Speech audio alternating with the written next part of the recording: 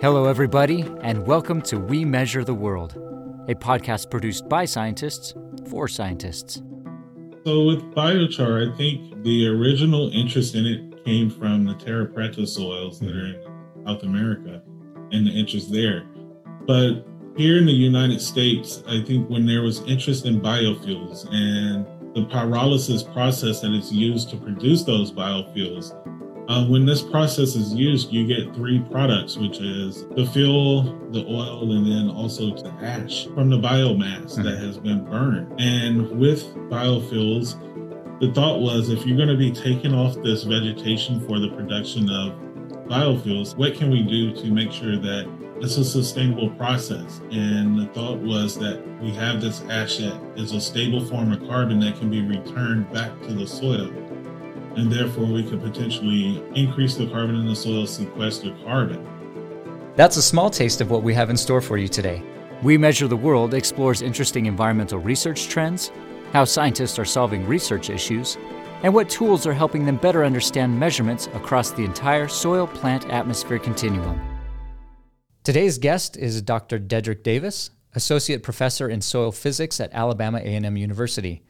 He obtained his PhD in soil science and environmental science from Iowa State University, and his teaching experiences in soil physics and soil hydrology. He's published research papers in national and international scientific journals, and he's taken part in national and international congresses, including just recently when he was invited to join a national panel discussing climate-smart cotton. And today he's here to talk about his many research projects at Alabama A&M. So Dedrick, thanks so much for being here. Thank you for having me. I appreciate the invitation to share with you what we have going on here at Alabama A&M University. Great. So we do want to start off, definitely we want to get into all of your projects and research interests, but first, can you tell us a little bit about your background and how you became involved in soil science and in the field that you find yourself now? So my background, I'm from Alabama, a native of Alabama, and I grew up probably about 30 miles away from here, away from Alabama A&M University in a small rural community. And my family, I come from a farming family, but probably about the time that I was starting to get into being active or play an active role on the farm, my grandfather decided to retire from farming. So I stayed active through crop scouting with my uncle. So I've always had a heart for agriculture and was always curious about some of the things that my grandfather did when it came to farming. One of the things I noticed that he always did, he grew cotton. There were never any rotations. There was no-till was not used. So you could really tell it by its impact on the cotton that was grown. I got to see when he took that same land out of production and put it in pasture for a number of years and then returned it to cotton production. I got to see the increase in cotton yield. And you could just tell the physical difference in the growth by the growth of the plants. So that got my curiosity to going about agriculture even more. And when it came time to pursue or go to college, I had to choose a major. And the major that I chose was forestry here at Alabama A&M University. This is where I did my undergrad. But as part of the forestry program, one of the classes we had to take was Intro to Soil Science. And in that Intro to Soil Science class, I had an instructor that made soil seem like they were the coolest thing ever. So once I took that Intro to Soil Science class, I ended up switching my major to environmental science with a soil science concentration. Ever since then, I've been in soil science. And from Alabama A&M University, I went to Iowa State for my master's, did that under Dr. Sally Logston in soil physics, and then PhD in soil physics with Dr. Robert Horton. I think the cool thing about soil physics was there were things that were moving, things at play. It just really seemed interesting to me. And that is the route that I've taken so far. That's interesting. There's a lot of similarities. We've had other guests on who are current experts in soil science. A lot of them have taken that similar route where they've started out somewhere else, took a class, whether in college or whatever, and like, oh man, this is super exciting. Who knew that soil could be so exciting, right? Yes, I totally agree. Like I said, I came into the forestry program for one. There was a promise of paying for your college education, but also too, you would have a job. But then I realized forests, they need soil scientists also. Yeah. I was like, all right, there's a route. So again, switching to that soil science major was very important for me. It always seems, especially for those not in the soil science field, that the vast majority of the human population takes soils for granted. We walk past it, we walk over it, we get our food from the store or whatever, and the whole world of soil sciences, we're oblivious to it. Yes, we are. We're totally oblivious to it. But I think once you're made known aware of what soil does, what it provides, it's hard to not acknowledge that and then not even to become interested in it. Just talking to people when I tell them what I do, and then I might go into what soil provides or how it affects our everyday lives. There's an interest there, even from, like I said, just talking to the public. So you talked about crop scouting with your uncle. Can you go into a little bit of detail about what crop scouting is? So the crop scouting that I did was for cotton here in Alabama, in the North Alabama area. And he usually contracted with farmers. And basically what we did with cotton scouting is we would go to certain fields that the farmers contracted with my uncle, and we would scout that cotton field for pests, get an idea of what pests are there. And then depending on what pests are there, what we noted, the most, I guess, numerous type of pest, we would then go and we would recommend pesticide applications for that specific cotton field. And this is done to help reduce the impact of those pests on that yield for cotton that farmer hoped to get from that field. I think it was something that was very important, a service that they needed. What are some of those primary pests that cotton farmers are dealing with nowadays? Probably the biggest one then that we had to keep a lookout for was boll weevil. And there was some other pests that I can't even recall right now because it's been so long, but some other ones that we were concerned about, but that were pretty prevalent back then. Interesting. All right. So you are now a professor of soil physics. Can you go into a little bit more detail as to what exactly is encapsulated within soil physics within soil science? I think when it comes to soil physics, at least the way I explain it to my students, soil physics is the study of the physical properties of soil, but also the physical processes that are occurring in soil. And those physical processes being the transfer of water or the movement of water or liquids, fluids, movement of gases, and then also the movement of energy throughout the soil and those processes that are at play there. And a lot of the physical properties that are involved impacts these physical processes that occur in the soil. All right. So you were recently a panelist at the Cotton Sustainability Conference, and that panel was entitled U.S. Climate Smart Cotton Goals Projects Process. Can you tell us a little bit about what was going on with that initiative there? That initiative is to increase the adoption of what we would call climate smart agricultural practices for cotton production. And a lot of those climate smart practices being mostly soil based. When we think of these climate smart ag practices, thinking of reduced tillage or no-till, the use of cover crops, specifically for cotton production. Even though we've heard about reduced tillage and no-till and the adoption of cover crops, if I go out right now outside of my office and I take a ride around here in North Alabama, I can see that there's quite a few acres that were under cotton production that don't have a cover crop, that possibly where no-till is not implemented. So I think we still have a long way to go when it comes to the adoption of these climate smart ag practices for cotton production, especially here in Alabama. So this project is to help encourage the adoption of these practices. But one of the things that I think is missing and has also been noted is a lot of times farmers are hesitant to adopt these practices because there's no proof of if they adopt this practice, how it might improve the health of their soils.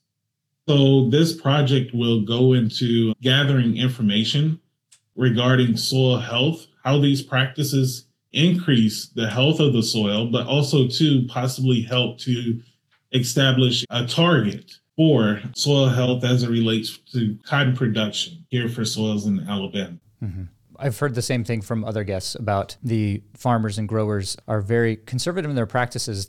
It is definitely a risky proposition for them to change the way that they grow their crop if there's no direct proof. They need to see that these practices will then improve their yield further on. Do you have any tips on how you've been able to try to communicate those best practices? I think probably the best tips are just staying in communication with farmers, but also too, I think the other thing that is probably a big help is that farmer that is probably hesitant actually seeing it implemented and being beneficial on another farm. So I think that farmer to farmer interaction networking in regards to the adoption of these practices is very important, because I can say I'm on the academic side and I can advocate for these practices all I want, but until they're able to actually see them in place and the actual improvements from those practices, I think just blowing hot air when I talk about them. Right. So I think that is probably the biggest thing. To give you an example, I still have to talk to my uncle about even adopting some of these practices. So I think just staying in constant communication with farmers, but also having an example for them to see the benefit of these practices is very important. What is it about no-till or cover crops that then have become best practices when it comes to sustainability or climate-smart crops?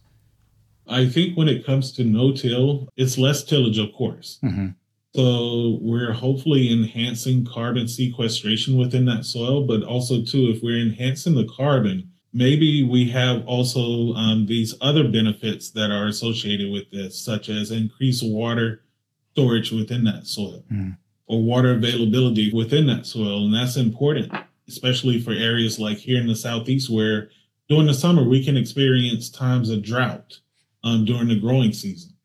But also too, with the implementation of no-till and also cover crops, hopefully we're seeing a reduction in carbon dioxide effluxes from that soil also.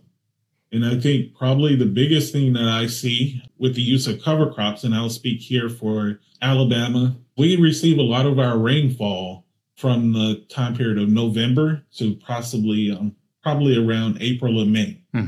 And we get a lot of heavy rainfall. And for those soils that have no cover on them, protecting them, no cover crops, the amount of erosion, the amount of sealing that you see taking place is unbelievable. So just from that point of view, I think cover crops are beneficial, especially here where I'm at in North Alabama.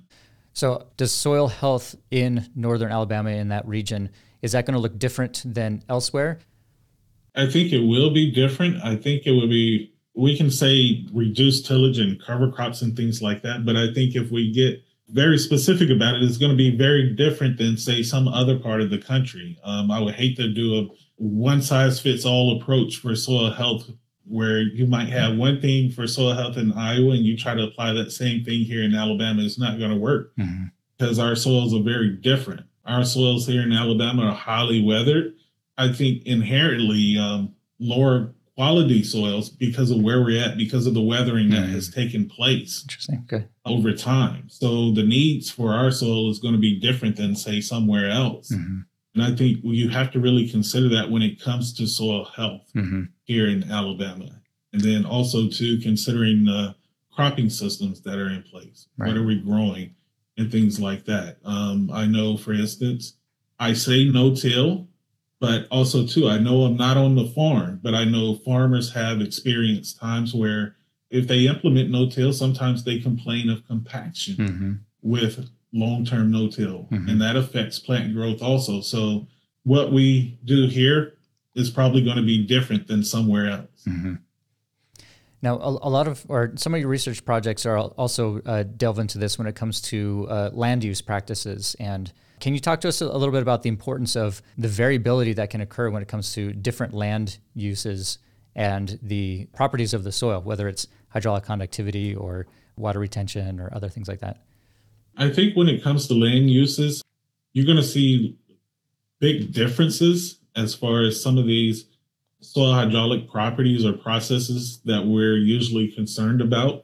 For instance, the one of the things that I'm studying here at Alabama A&M is looking at the impact of land uses on soil hydrology.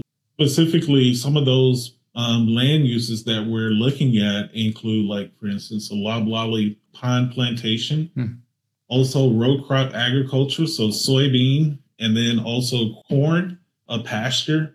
It's also included in that. And then if I can get my way, I would like to hopefully within the next year or so, 6 months to a year, set up a residential lawn site, because all of these land uses, they're going to affect soil hydrology in different ways.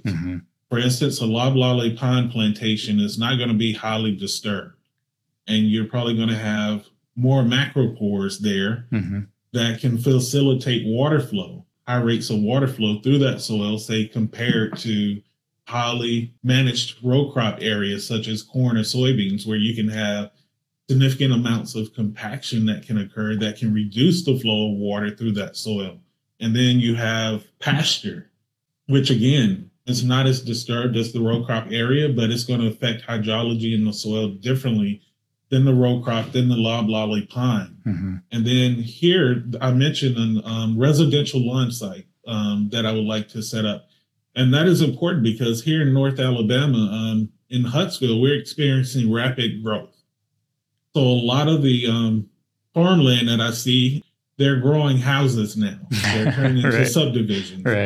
So that hydrology that we've seen, those runoff, things like that, infiltration that we've seen under these previous land uses, obviously going to change with the conversion of this land from, say, row crop agriculture to now housing subdivisions. So I believe in order to be able to effectively manage water, we have to have an understanding of how these different land uses influence soil hydrology. Along with that, we've seen a lot of folks, a lot of our customers and other people we interact with, there's a lot of new research projects pointing towards agroforestry. And I was wondering if I could get your take on pros and cons of agroforestry and the implications for it going forward. I'll be honest with you, I don't think I have too many cons associated with it.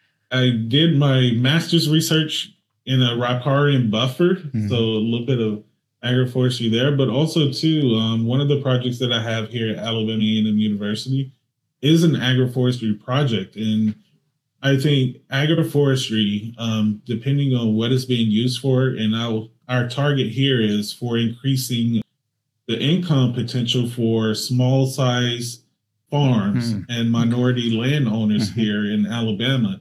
Agroforestry is looked as a way to do that. When we think of agroforestry from that perspective, it's something that can give farmers income in the long term with the growth of trees. But in this specific project, which is an alley cropping project, in the area between the trees, the growth of specialty vegetable crops can give farmers income in the short term. So you look at it, the income benefit is there, but also too, I think the benefit is there from an environmental and a sustainability point of view, because the trees are going to be there for a long time. Our hope is that the trees are contributing to sequestering carbon, building up the amount of carbon in soil, but also too, that growth of the vegetables can help to produce food, I guess, for different populations that like those specialty vegetable crops, especially with the cost of produce and food these days with inflation. I think can be something that's beneficial. So do you see that then as a more sustainable, but also more resilient practice when it comes to growing, especially within the face of, like you mentioned, you talked about inflation and other global issues right now, but especially within, in the face of climate change and how the climate is becoming much less predictable or stable year to year? I do think it can be viewed as resilient, and I think it can help reduce the impact of climate change. You can help to reduce the impact of climate change with agroforestry. But also, too, I think the important thing is people these days, I think, want their food more localized. Mm-hmm. So it's another route for you to get food that is grown within your local area Mm-hmm. if that farm is successful utilizing agroforestry for the growth of vegetables like we're doing in this project that we have going on here. So I think it's benefits from both of those perspectives. Are you seeing much luck with adoption? I think adoption, people are open to it. Our specific project is geared towards the minority farmer. Okay. So they're pretty open to adoption of it. And again, loblolly pine, those are the trees that we're using. Also pecan trees, we're using that in our study here. So they're very open to it. But also, too, I think they're open to it because it gives them multiple income streams. So they can grow the crops, they have the trees.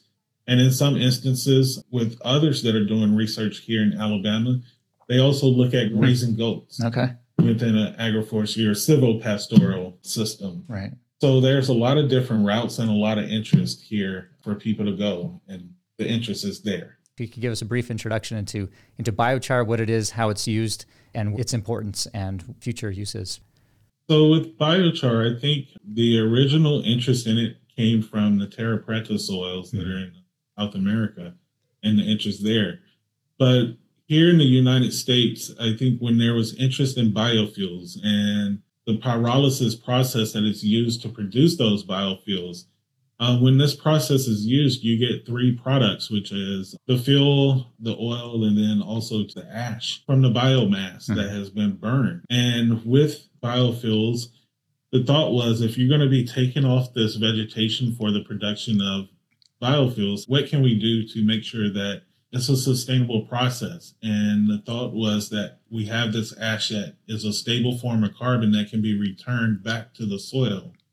And therefore, we could potentially increase the carbon in the soil, sequester carbon. So that is where the interest in biochar originated from, or at least is what I'm familiar with doing my time and my work with biochar, was that you could return it as a soil amendment that can be used to enhance the physical, chemical, and biological properties of soil for the production of biofuels. How is biochar applied to the soil, and what are some of those specific characteristics that it can help improve? The biochar has been applied, like I said, as a soil amendment, so with the hopes that it can enhance soil fertility, but also to enhance the physical properties of that soil, and then also affect the biological properties of the soil, all with the thought of enhancing all three of those. Some of the ways in which it's been applied and some of the things that we see that have taken place from studies that have been conducted is, for instance, if you apply the biochar to the soil, it looks way different than the soil itself. For instance, the biochar would reduce bulk density or soil compaction, but also potentially increase the water holding capacity of the soil due to its characteristics, but also to how it enhances the porosity of the soil through the reduction of bulk density. So things like that is the ways that people have looked at it as a soil amendment. Okay. In your mind, what are some of the next steps? What are some things that we can do to improve that use of biochar? I think next steps, and I'm speaking strictly from a research purpose, is to understand how it performs long term. A lot of the early studies with biochar have been in a lab, or if there have been field studies, those field studies have been very short term field studies. So collecting the long-term data to see how it impacts the physical, biological, and chemical properties of soils is going to be very important, but also too, I think in understanding how it's going to impact crop yield and things of that nature is going to be important. And the more data that we get, better of an idea we'll have of the use of biochar as a soil amendment. So I think those are probably going to be the next important steps for biochar usage. But then too, I know there's also people who are looking at it from an environmental perspective and looking at its impacts on processes such as reducing the flow of chemicals or things like that in soil. So I think it's very important that we continue to evaluate biochar and its potential impact. For the other soil scientists and soil physicists in our audience, what are some of the more specific measurements you're taking, or how is your lab and your field research set up? So a lot of our work has been with evaluating the impact of biochar physical properties of soil, specifically soil water retention and thermal property. Because my thought has always been, if you have biochar, you're going to apply it to the soil, and then you're probably going to mix it in or incorporate it into the soil, the upper part of the soil or near soil surface environment. And when I say near surface soil and soil surface environment, I'm talking about from the soil surface down to maybe 15 centimeters in depth. So when you add this biochar there, to me, that influences a lot of these physical processes and properties that we see that occur in soil. To me, the ones that are the most important are going to be soil water retention, because that biochar could potentially enhance the amount of water that is retained in soil. So one of the things that we've tried to do is we've tried to measure the impacts of biochar on soil water retention from saturation to oven dry condition. Near the soil surface, you have a lot of processes that are occurring, specifically heat and water movement, that play a role in these processes, such as evaporation of water from soil. And we know that near the soil surface, our soil water contents can vary from near saturation to extremely dry. So having an understanding of the soil water retention curve from saturation to oven dry conditions or very dry conditions can be, in my opinion, very important to when it comes to modeling or having an idea of how biochar impacts these other hydrologic processes, such as evaporation that occurs in soil. The other aspect that we're looking at is looking at the impact of biochar on soil thermal properties. There's been a lot of work looking at the impact of biochar on soil fertility, soil biological properties and processes, also physical properties. There's been quite a bit of work done there, but when we look at its impact on soil thermal properties, there's not a lot of work that has been done there. I think the last time I looked at the number of articles that have been published where people have evaluated the impact of biochar on soil thermal properties, I think it was probably around 40 articles that have been published. This is a low amount of research when you consider biochar research has really been going on heavily for probably like the last 15 years. Those are what our studies are concerned with. So can you talk about poultry litter, what it is, how it is used as a soil amendment as well? In short, poultry litter is the bedding that is usually taken up from poultry production houses, and it's looked at as a cheap fertilizer source for crops because it's high in nitrogen. Alabama is one of the leading states in broiler chicken production in the United States. I think we're like maybe number 3, 4, maybe 5, somewhere in there, but we're near the top. And so we have a lot of poultry litter. Here in Alabama, that poultry litter is usually applied to pastures as a way to dispose of that poultry litter. Here within the last year, it's been applied to row crops because of the increase in fertilizer prices. So application of this poultry litter is occurring every year here in Alabama. The other thing with poultry litter is when you apply this poultry litter, a lot of times it can be broadcast, so surface applied, and then potentially incorporated, mixed in with the soil.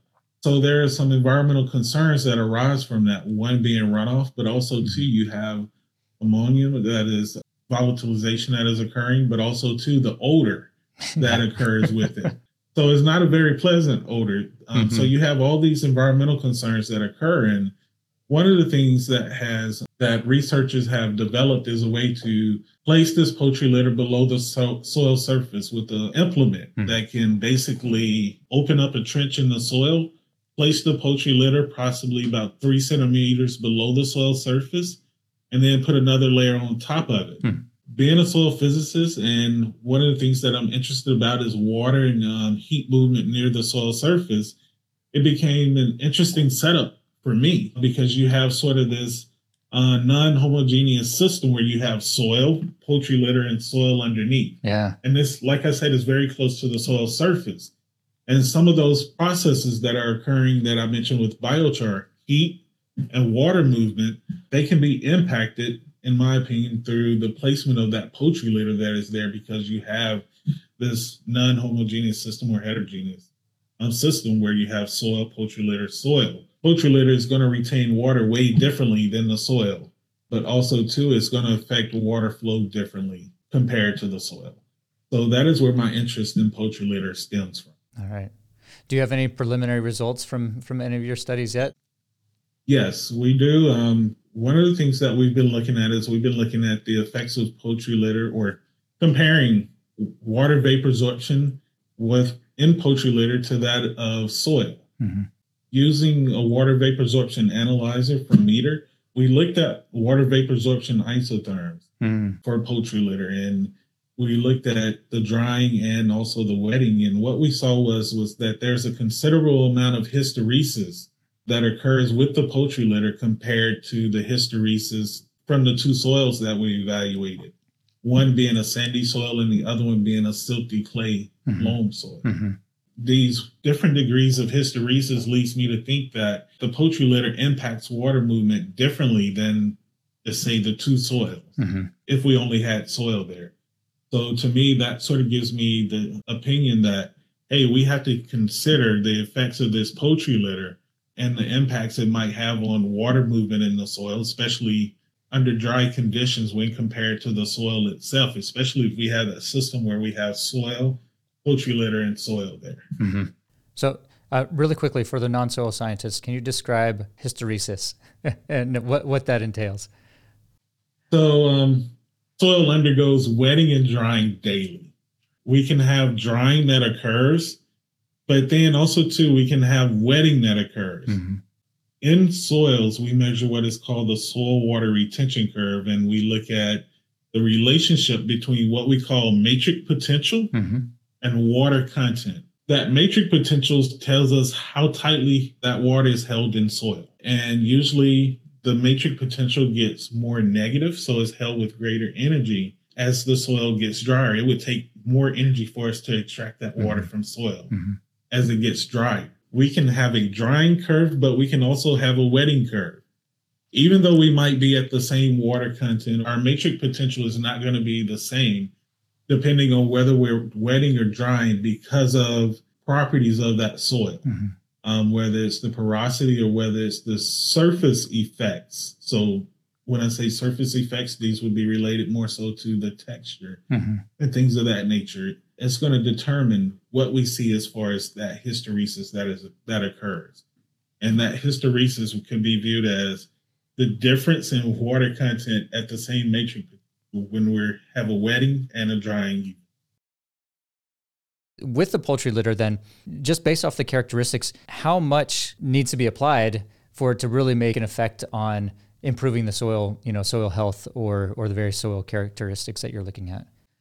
Usually when that poultry litter is applied, it's applied based on nitrogen content. What studies have shown, because Alabama A&M, previous to my arrival here, there were some researchers who actually did long-term studies looking at poultry litter application along with cover cropping and reduced tillage. That poultry litter, when it's applied, it can be very beneficial to the properties of the soil from a chemical and biological perspective, but also to a physical perspective. I know one specific study that was conducted by a former grad student here.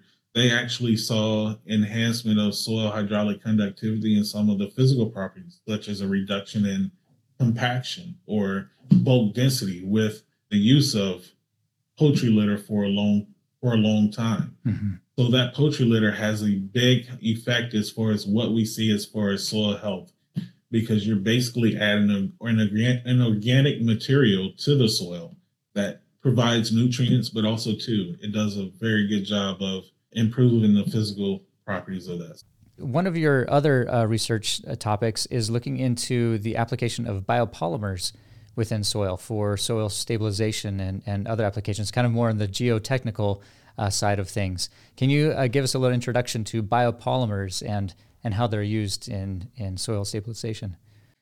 So on the geotechnical side, there's been interest in the use of biopolymers. And biopolymers being things such as xanthan gum, things such as gellan gum, agar gum, those types of things. And researchers have looked to apply these biopolymers to soils to enhance the mechanical, geotechnical properties of these soils. And when you think of xanthan gum, I tell people, if you haven't heard of it, if you eat yogurt, go and look on the back of the yogurt container. And xanthan gum is usually used in the food industry as a thickener for certain foods. You have given a thicker appearance or to enhance the thickness of that food. With these biopolymers, they also have an impact on soils because these biopolymers, once they're wet, they sort of are like sticky. And so they can bring a non-cohesive soil, we typically think of sand, together and enhance the stabilization of those non-cohesive soils. The reason that there are biopolymers is in the past, people have used amendments to do this, but those amendments have not been as eco-friendly or environmentally friendly. Biopolymers, they're going to be biodegradable and are thought to have very little effect on the environment. So that's where the interest comes from with these biopolymers. Again, if you look at some of the previous methods that were used, such as cement, things like that, you emit a lot of CO2 in the production of that cement. So from that perspective, there's a lot of interest in these biopolymers for enhancing soil stabilization. The project that we have is understanding how these biopolymers enhance soil stabilization or some of these chemical properties of soil.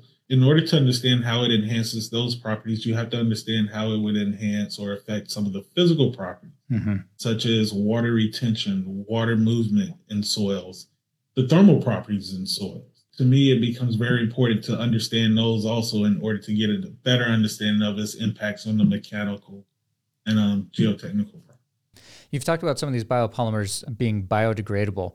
As they degrade, does that then also degrade the stability of the soil that they've been interacting with? Yes, it could degrade the stability of the soil. I think when it comes to this, from what I've seen, there hasn't been a lot of research on how long the stabilization holds up due to the biopolymer being applied. And I think that is where one of our other faculty members here is actually looking at the stability and how long is it going to be stable in that soil. That is a very important question. I know from some of the preliminary experiments that we've seen, apply this biopolymer to the soil, but over time, you can see some changes in the soil as we go through repeated measurements with the same soil samples. So there's some questions there about how it degrades after you've applied it. In our last few minutes, we want to kind of switch gears and talk more on the social side of things when it comes to being a soil scientist. You've gone from Alabama A&M, which is a historically Black college or university. You moved to Iowa State and then back again. Can you talk a little bit about your experience when it comes to diversity within the sciences and what you're doing currently or what you have done to help improve diversity within ag and soil sciences? The example of going from Alabama A&M to Iowa. And I will admit to you, that was a big shock because two very different environments. I think when it comes to understanding the value of this to diversity, is very important because I think students have to have an idea of how to operate in all different environments. Being at Alabama, I was in a historically Black college and university and a predominantly Black student population. So it was something that I became used to. But then going to Iowa State got me out of my comfort zone because it's a totally different environment, predominantly white institution. Alabama A&M, 6,000 students. Iowa State, when I left, I think was right around 30,000 students.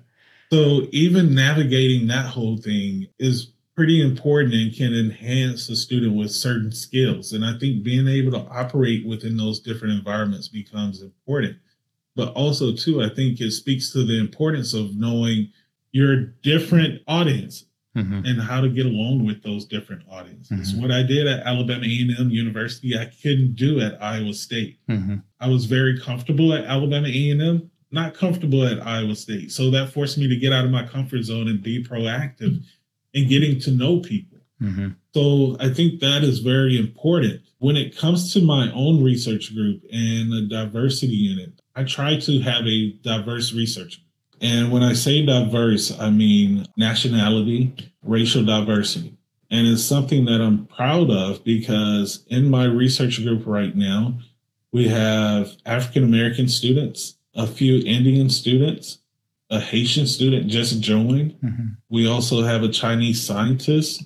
We have a Jamaican student. And even though a large number of us are what we would consider Black, just being from those different countries brings diversity there and a difference of opinions that I've really grown to appreciate. I think also, too, by having this diversity in my group has helped us to consider how we communicate with one another, because the norms of one culture are not going to be the norms of another culture. Definitely. Yep. So you come to appreciate that. And I think my students have come to appreciate that also over the last few years as we've grown in number and as we've grown in diversity.